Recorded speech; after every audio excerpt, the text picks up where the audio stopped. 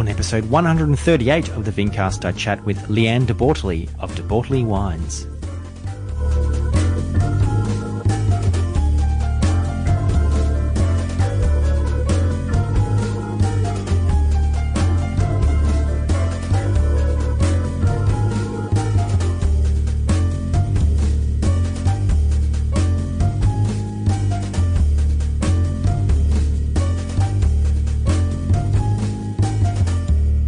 Ladies and gentlemen, welcome to another episode of the Vincast. My name is James Scaresbrook, otherwise known as the Intrepid Wino, and I'm thrilled to have you listening to a new episode, a really, really awesome episode. I'm very excited to share the story of today's guest, and I look forward to hearing everyone's impressions and feedback. But before I get into that, I wanted to let you know that I've been invited to put together an amazing six-pack of wine by the guys at The Local Drop, which is a fantastic sort of wine curating, personalized sommelier service based here in Melbourne. And probably unsurprisingly, the six-pack that I've put together is around Australian wines made from Italian grape varieties. I make no secret of my love of Italian grape varieties, particularly here in Australia. Of course, I've now made 3 different vintages of wines made exclusively from Italian grape varieties sourced from Australian regions. And I'm really excited about this pack. Some of the producers in there I personally, believe in, and they've done amazing work. And I think one has actually been a former guest, and maybe a couple more might be future guests. And the pack actually includes one of my own wines made from the 2017 vintage. So please head to The Local Drop very soon. That pack will be available for $175 plus freight. It's a fascinating opportunity to look at what I think is a potential of Italian varieties here in Australia. So please do support The Local Drop as well. They do an amazing job. They're sourcing some beautiful wines, and I'm really excited to work with them. So yeah, as I mentioned, I've got an amazing guest on this episode. It is actually Leanne De Bortoli from De Bortoli Wines. Leanne and her family are celebrating 90 years of De Bortoli wine history this year. So I was really glad to be able to catch up with her out in the Yarra Valley, their winery, to chat about the amazing impact that De Bortoli has had on the Australian wine industry, but also Leanne's involvement in the business. So I do hope you enjoy the episode. Please do stick around until the end to find out how you can get in contact with Leanne and myself. But until then, I'll see you on the other side. Leanne, we are here in the beautiful Yarra Valley estate of De Bortoli Wines, and we're about to have a chat. So thank you very much for making some time in your no doubt very busy schedule, and welcome on the Vincast. Oh, thanks for having me. Leanne, I start every episode of my podcast asking my guests the earliest memory that they can think of, where they kind of realised what wine was and the importance of wine that kind of made them really fall in love with it. It's probably a little bit hard for me because growing up in a wine family, we lived opposite a winery. Wine was a part of our life. My parents were involved in it. We were surrounded by vines, surrounded by everything that goes on. So probably, I suppose from the earliest age, I don't know how old I was, but when we would sit at the dinner table with my parents, and my brothers and I would want to have a glass of wine too, so we would have... They do it in that Italian way and then water it down a little bit? Yes, watered it down a lot, and I think it was with lemonade, so it was a little bit of red with a lot of lemonade. Yeah. And then as we got older, it was, more wine, less lemonade. So, sort of... The cocktail changed. Yes, it did. So where did you guys actually grow up? In Bilbul, in New South Wales, country New South Wales. So Bilbul is very close to Griffith. Right. So you're talking about, fairly much out in the country. Yeah. And this is where the sort of the De Bortoli family kind of got their start, correct? They did. It was my grandfather when he migrated from Italy back in the early 20s. He ended up in Melbourne, but at that time there were a lot of Italians who were going up to Griffith. And so he went up there because he knew of people up there. And so he just started working for other farmers. And at one point he was living under a rainwater tank and growing vegetables along the Channel Bank and working for a farmer. Well, it was a vineyard at that time, and it was called Jones's Winery, which later on was taken over or part of McWilliams.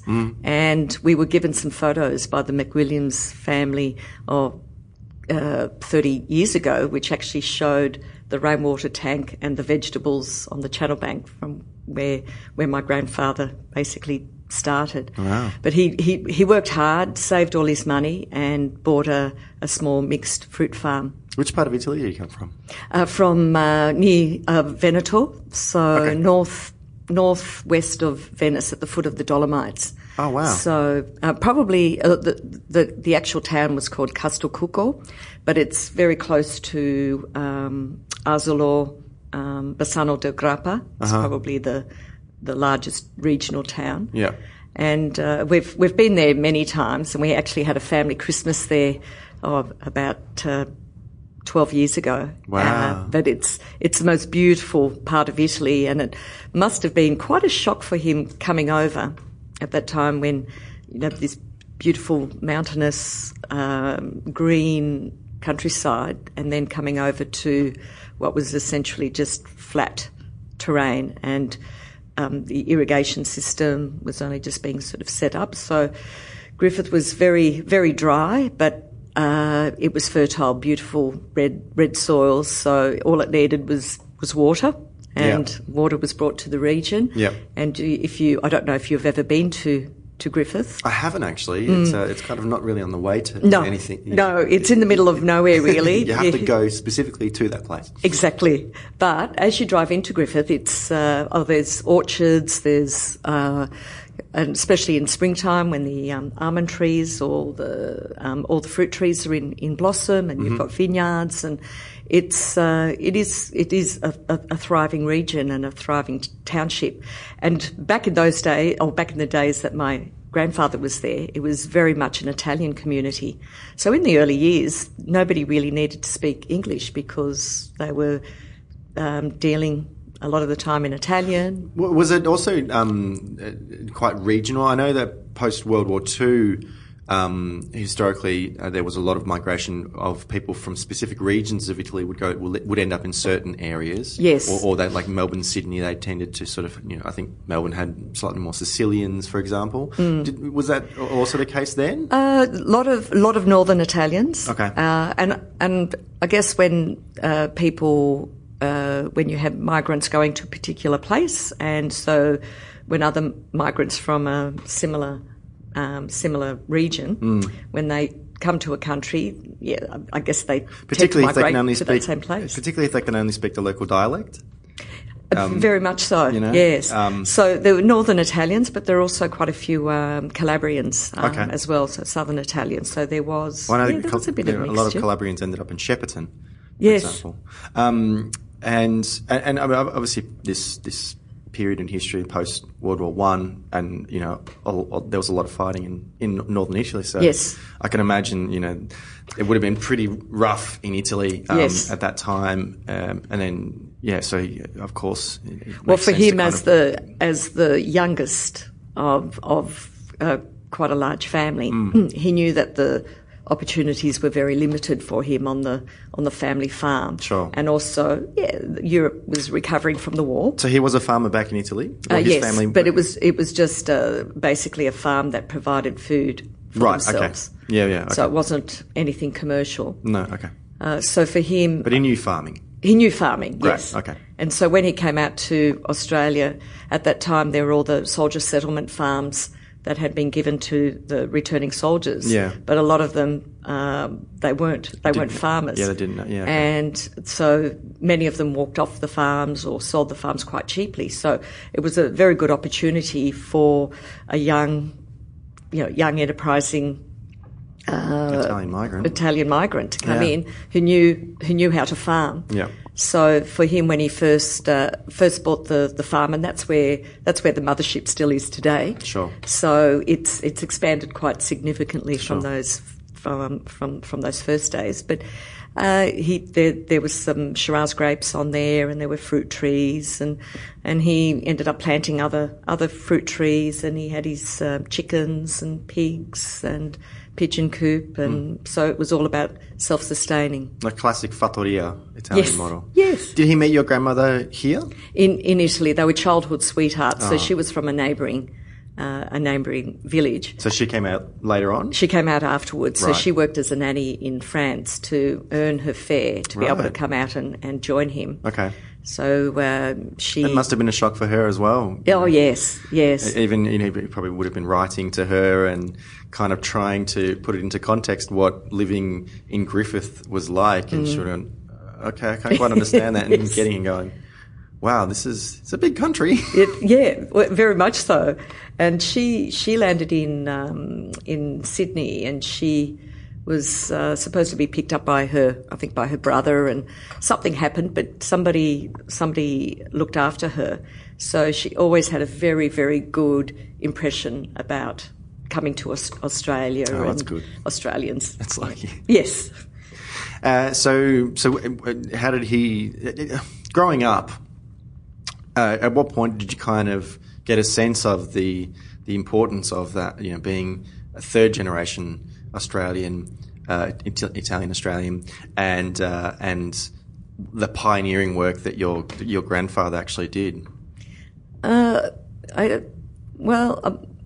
think because my grandparents also lived on the farm, Sure. so growing up with them, and I think as a child you probably don't really think terribly much about it. But when I look at what they set up, and then when my father took over the business, and then how he contributed to it, and he was a visionary as well. So for my grandparents setting up the business that they did, and for them taking a certain amount of risks, as they were very conservative, but still to be able to set up a business and plan and try different things and try and make wines that they knew that there were different markets for.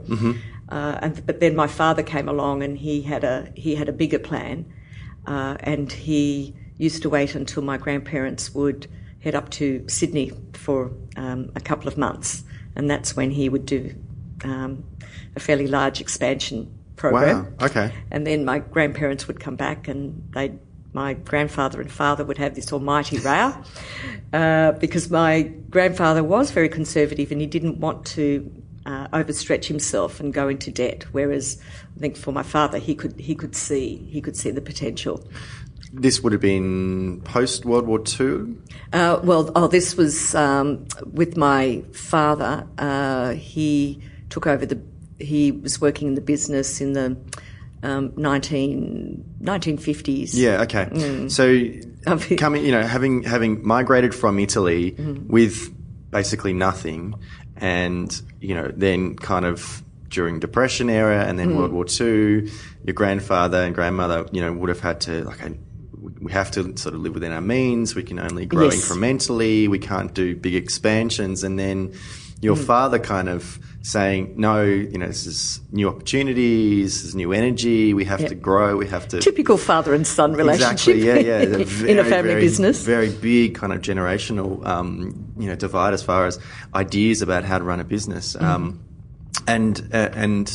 as far as yourself and your siblings, did you always kind of have an idea that you would all end up in the family business? No. If anyone maybe was probably more pushed into it, I guess you could say it would have been my older brother Darren, only because he was the oldest boy, and I think my grandfather sort of just assumed he would go into the business, but there wasn't ever any real pressure on all of us. Darren studied winemaking at Roseworthy, and then came back and was looking after winemaking at the winery.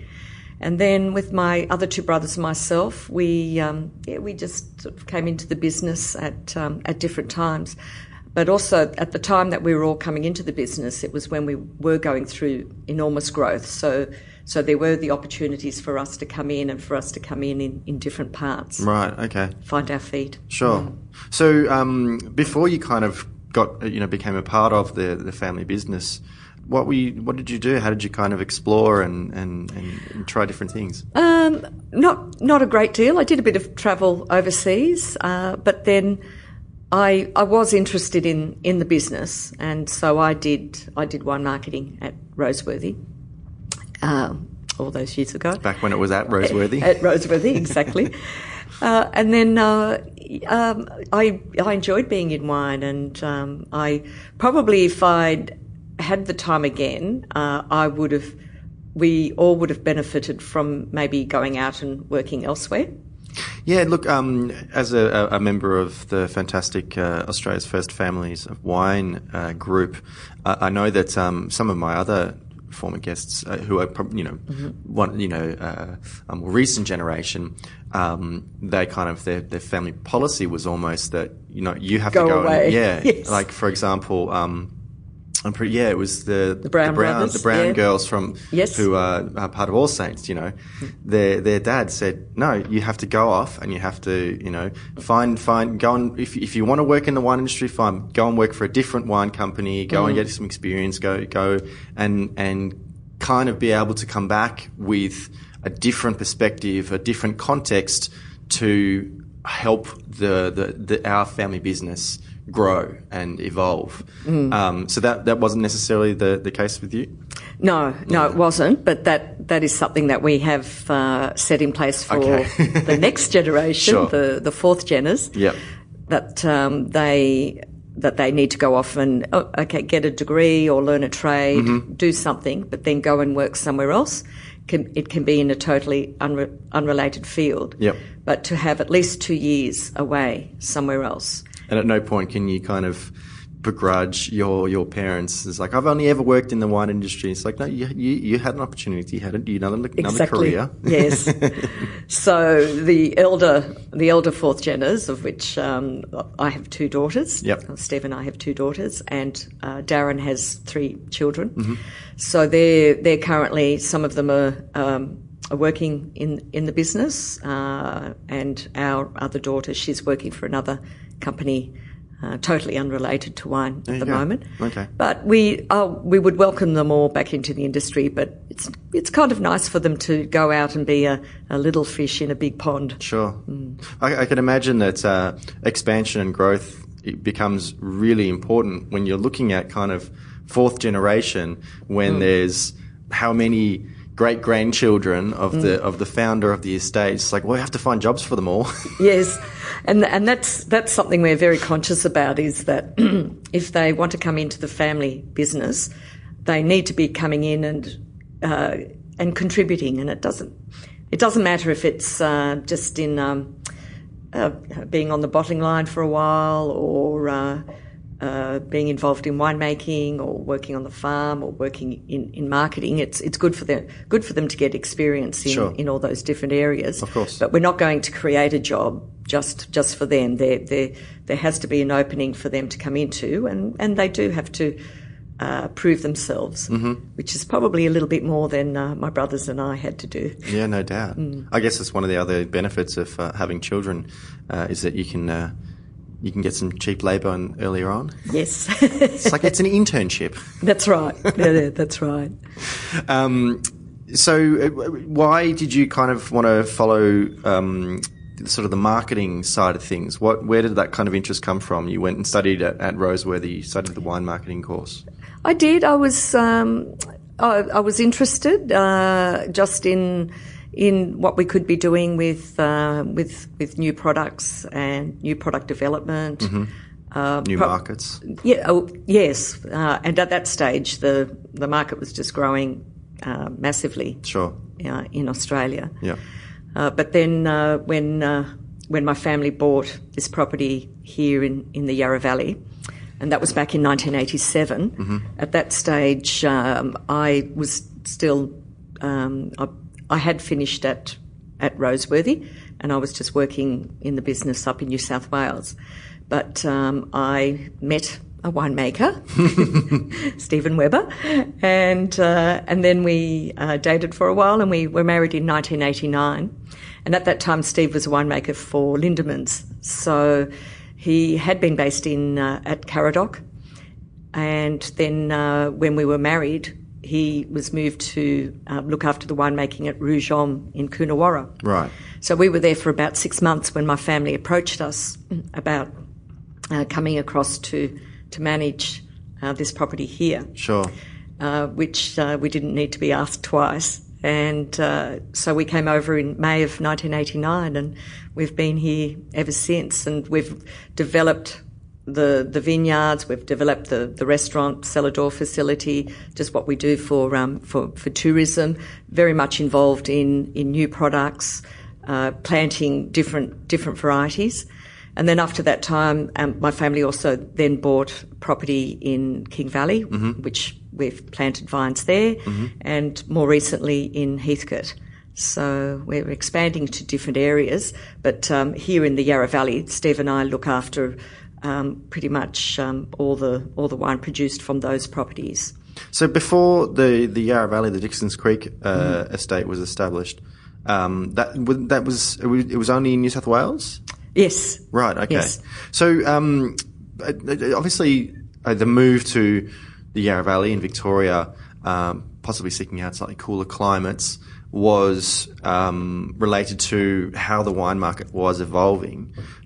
Before the 80s and kind of the interest in Chardonnay, for example, and interest in sparkling wine came on board, what was the Australian market like for wine, and how did De Bortoli kind of fit into that? Well, export was growing, and for us there were huge opportunities overseas. We had a terrific market in Sweden, in the UK, Japan. We were building new markets elsewhere overseas, but also it was very strong here in Australia. And I think for us, because we had our own distribution setups in Queensland, New South Wales, Victoria, we were able to service those with our own sales teams. We had our own drivers. So for us as a company, and having quite a wide portfolio, until we bought the Yarra, yes, it was mainly in the inexpensive end. Sure. But then in coming to the Yarra, where we were able to build on a premium wine portfolio, it sort of gave us something that we could go out with a sales team. So you guys have been self-distributing into the wholesale market for 40, 50 years? Yes. It's wow. Even... it would be pretty close to that. Wow, yes. That's incredible. Yeah. But we did have, when my grandparents they set up a wholesale arm in Sydney. This is going back back in when would it have been, in the 1940s? So for my grandparents, there was always just having that sort of vertical integration there, and. So then when the opportunities came up to be able to set up something similar in Victoria and then in Queensland, we did it. Yeah. Well, I guess, I mean, that is kind of the other reason to set up something in a cooler climate region like the Yarra Valley is that in the 80s, the market for Australian wine was not just growing, but also it was becoming more premium. Yes. And so there was that kind of need that evolution was necessary. It's like, well, we need to start making more premium wines, and there's only so much premium we can get in a slightly warmer climate. That's right. Unless you start moving into alternative varieties, but that's something that's been more recent, of course. And it was difficult for us in those early days when we did have were making premium wine from here, because for a lot of people and a lot of retailers, they knew of us as basically producers of inexpensive wine. Yeah. So we almost had to completely over-deliver to be able to build up our credibility. And it was difficult in some parts, but then we also had we did have a loyal following, with a lot of people, and I find it quite gratifying now that if you were to speak to a lot of Victorians, their perception of De Bortoli is the Yarra Valley. Sure. And they think that this is where we make everything here. And then when we mentioned that we have a vineyard up in New South Wales, they go, "Oh, when did you buy that?" Yeah. So it's interesting how it has changed around. And I think having a tourism set up here for both the restaurant and cellar door, absolutely, that's helped it as well. Absolutely. And I think that the timing of establishing here at Dixon's Creek was at a time where there were a couple of big players who were moving into the region. For example, speaking from my own experience, having worked at Shandon, they established in 1986, and there was that kind of vision of we're establishing this for partly to be a place that people can come visit. We're only an hour from the city. It's a great place for people to come and taste and learn and see things. And I think establishing a number of different kind of outposts in the Yarra Valley, it's not even that long ago, but you think there mustn't have been that much tourism back then. And you think about what the Yarra Valley is now, and it's incredible. Oh, and it's expanded beyond wine. Mm-hmm. So there's cider, there's spirits. Just past a chocolatory. Chocolatory, of course. There's the tourism offering in the Yarra Valley now is so much more than it was when we first arrived. There are only a handful of wineries. I don't know, maybe 12 wineries, but of those, probably only half of them were open to the public. Yeah, exactly. Well, you think about some of these, really classic Yarra Valley producers, Yarra Yering and Yeringberg and Mount Mary. Some of them still don't even have cellar doors. Yeah. Maybe they open up for one weekend of the year. And so having kind of places for people to come and visit and taste and learn and I guess educate, pull them up that kind of value chain into the more premium areas, and that gave them this perception of De Bortoli as a more premium producer, as a cool climate producer. Oh yes, and something that we've very much focused on here is about that whole food and wine matching, food and wine education, cheese and wine. We set up a cheese shop and it's for our staff. They when we have visitors coming in, they might order a cheese platter with 4 cheeses, and then the staff will go through and say, okay, try the sparkling wine with this one, try the Chardonnay with this one, try the red with this one, try Noble One with this one. And for a lot of visitors, it's a real revelation, because most people think, oh yes, you have cheese at the end of a meal and you have it with red wine. Yeah. But there are some cheeses that just don't go with red wine. So for us, that's what we want to focus on here, is just that whole education, and also when you're having wine too, you're not going around tasting wines. A whole lot of wines at cellar door doesn't give you what the experience of that's not how you drink wine at home. That's not how you enjoy it. You're having it with the meal. And I think that's another really important thing, because am I right that this was sort of one of the earlier winery restaurants in the Yarra Valley as well? Yes, there were a couple like Yarraburn, Ferguson's, who had restaurants. But for us, this was probably one of the first, sort of premium style. Sure. And it was a baptism by fire, because we knew how to make wine and we knew how to sell wine through cellar door. But actually getting into the restaurant business was a whole different ballgame. Absolutely. And as far as the kind of the restaurant side of things, did you possibly want to introduce a little bit of an Italian flair to things? Very much so. Well, and even now we play to our strengths, we play to what we're about, and so for us it is very much about that Italian background. So we have quite a few pastas on the menu, and they're all house-made. Gnocchi, of course, we've got to have gnocchi in there, and a lot of the food that we do is more about shared dining, and more today, whenever you go to a restaurant, I think people are wanting to have more of that shared dining experience. Absolutely. And that's, I think that's kind of when people are going out for dinner in town, you know, more often than not, it might just be you and your partner.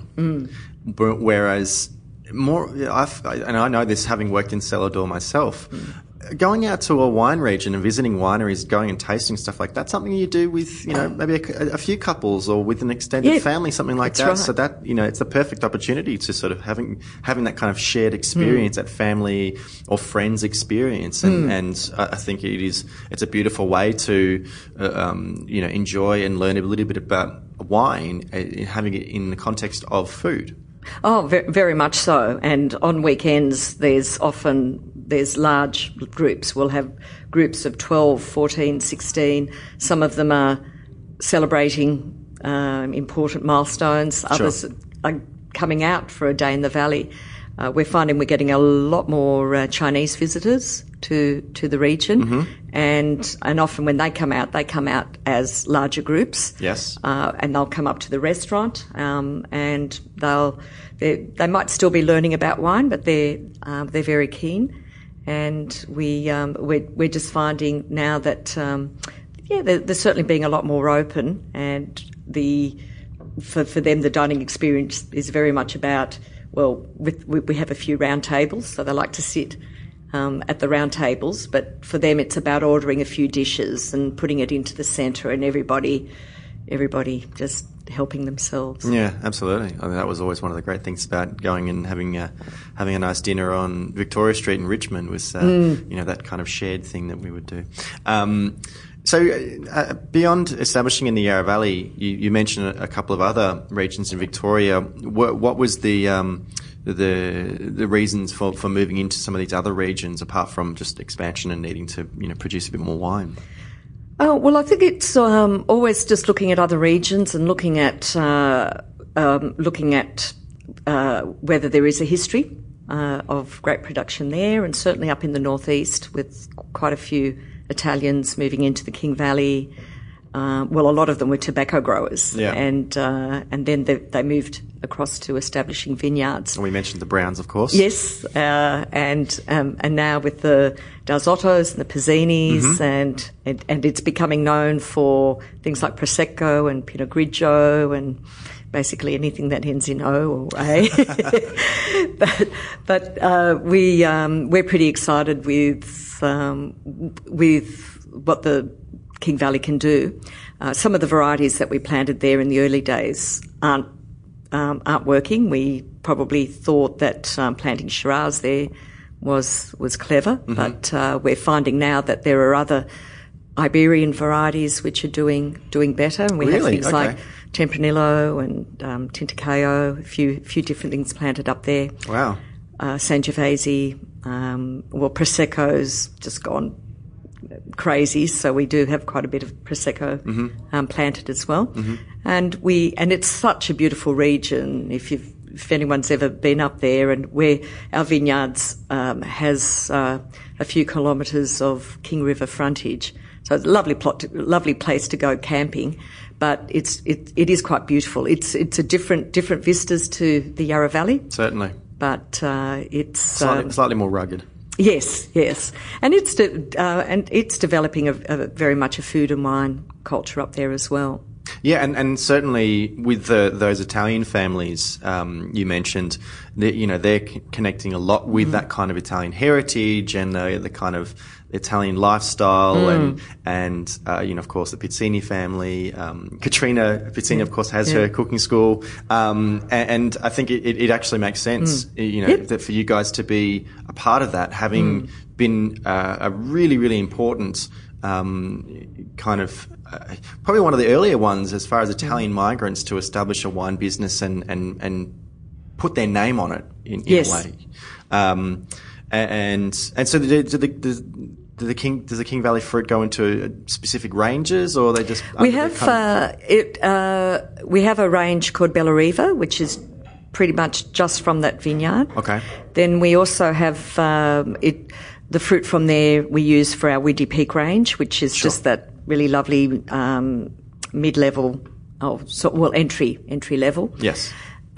We also use it for sourcing or providing fruit for our other ranges. We do a Pinot Bianco from there, which is in our Vinok range. Yes. And our Vinok range is a bit of a play label for Steve and I, where we experiment with different things like Nebbiolo Rosé and the Pinot Bianco. We also have a Yarra Valley Sangiovese, Yarra Valley Gamay. So being able to have a few different areas where we can use that fruit, but the Bella Riva is the main range, which is pretty much 100% King Valley. And then across in Heathcote, which we bought a vineyard from there only a couple of years ago, right. we see enormous potential for a region like Heathcote for producing just really beautiful, plump, generous reds. Mm-hmm. And there's a history of Shiraz, Heathcote Shiraz, but we're also excited with varieties like Grenache, and we think Grenache will do very well in Heathcote. It makes sense. It makes sense. I for a long time, I kind of considered Heathcote as a sort of the Barossa of Victoria. Yes. Yeah. And because Shiraz did so well, and it's interesting that they're, apart from a few kind of well-known but smaller producers who are working with Grenache, you don't really see it as much. No, considering how much Grenache and I guess Mourvedre you see in regions like the Barossa or McLaren Vale in South Australia. Very much so. But I think in the future we'll see more there.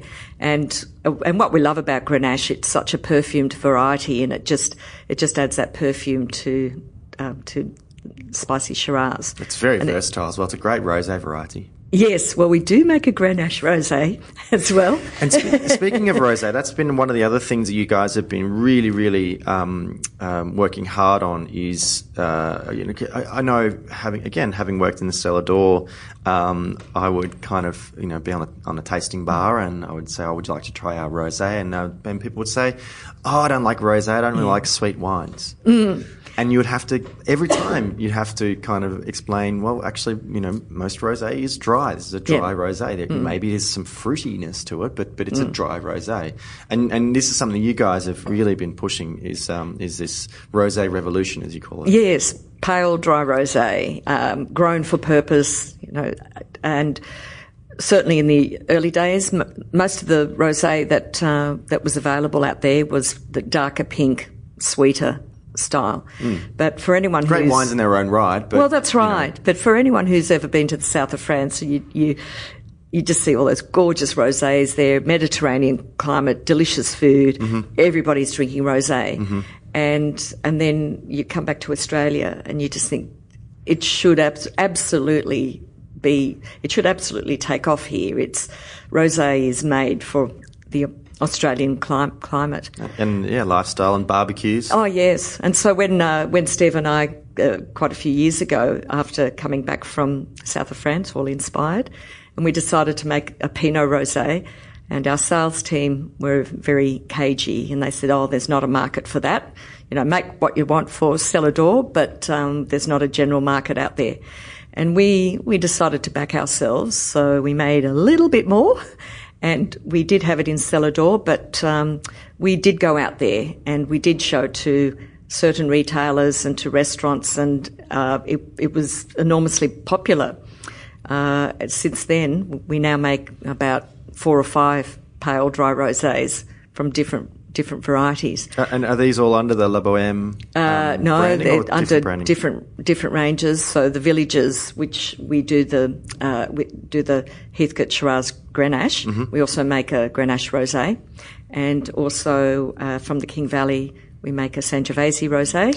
My favourite rosé variety. And then here from this property we make Nebbiolo Rosé, and the Pinot. We also make the La Bohème Pinot Rosé. Right. And there's a couple of others in the offing as well. Now, I've noticed that you mentioned quite a few Italian varieties there. The kind of the impetus to plant more Italian varieties and make more wines with Italian varieties, was that kind of trying to connect to the family heritage, or was it trying to see more potential with the alternative varieties in the market, or was it kind of both? Both, actually. Yes, we did want to plant some Italian varieties, and we planted Nebbiolo on this property here, but we feel it's probably it will be some time before we do a dry red style. We have made a dry red, but we've found that the Nebbiolo Rosé is a very popular style of wine. Sure. So we're looking at is with all the different regions is looking at the varieties that are suited to those regions. Sure.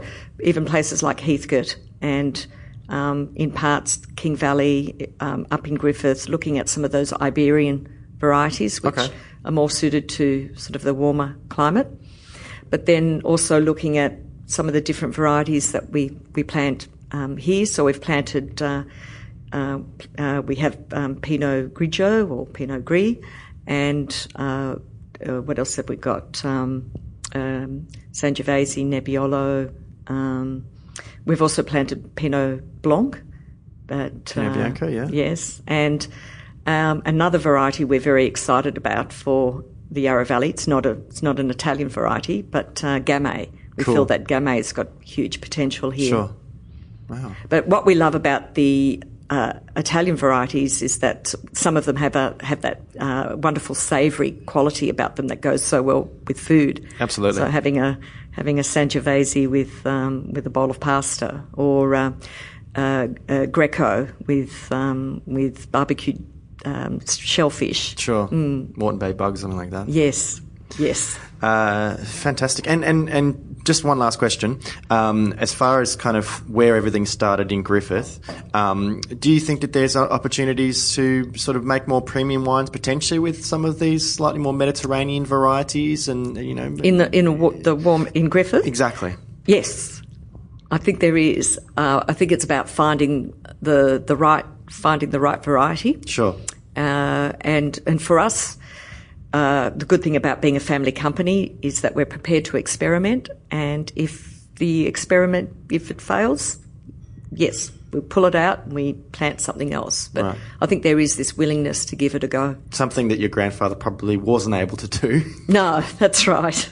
But if he hadn't have done what he had done way back when he first arrived here in Australia, then we wouldn't be here chatting about 90 years of incredible De Bortoli wine history. Exactly. Leanne, thank you very much. I do really appreciate you making some time. Would you like to let people know about some of if there are any possible events or things you'd like to let them know about, website addresses, any social media accounts you'd like them to follow? Well, if certainly going to our website, which is just www.debortoli.com.au, and from there there's certainly, we do have a lot of events happening here at the Yarra Valley. So if anyone is interested in coming out, we have things like the celebration of the pig, some 90th anniversary celebrations later on this year. Yes, we'd love to see people coming out and helping us enjoy 90 years. Fantastic. And I know that you have quite a social media presence yourself. Do you want to share your social media accounts possibly? Sure. Well, I love Instagram, and being out here on the vineyard gives me the opportunity to take lots of photos of things that are happening around the place. So my Instagram account is just Leanne.De Bortoli, my handle, though we also have a De Bortoli Wines Instagram account as well. And we're on Facebook and Twitter, pretty much all of them. Fantastic. Well, thank you again, and I'm looking forward to seeing what the future, the next 90 years holds. Yes, well, it'll be in the hands of the fourth geners for the centenary in 10 years. Indeed. Thank you. Thank you. And thank you, ladies and gentlemen, for listening to this episode of the Vincast. I have been James Garesbrook, otherwise known as the Intrepid Wino. And as always, you can find me on social media on Instagram, Facebook, and Twitter. I'm at Intrepid Wino. And you can find the podcast on Twitter at the Vincast. I'd love for you to visit my YouTube channel, Intrepid Wino, one word. Lots of different videos there, including my series with my experiences making my first 2 vintages of Vino Intrepido, and also my series called Let's Taste, where I open Australian and New Zealand wines and share my impressions. I'm approaching 200 editions of that, so do check that out. Pretty soon I'll be putting up one with that awesome local drop Italian varietal Australian wine pack. So yeah, go and subscribe, watch a few videos, like, share on social media, leave a comment. I'd love to hear from you. You can find the podcast on a number of different platforms, on iTunes, Podbean, Player FM, Stitcher, iHeartRadio, I hope soon, I think Spotify, maybe whatever the Google, the Android podcasting app will be. Please do subscribe because you will be able to get their full library of episodes, as well as getting the newest episode as soon as it becomes available. And you would be doing me a massive favour by leaving a rating and review, because it's great to get some feedback from the listeners, not only for myself but also for the former and potential guests. Please do visit me at intrepidwino.com. Lots of different ways of getting in contact with me there. Lots of different content I've written in the past as well. But guys, until next time, bye.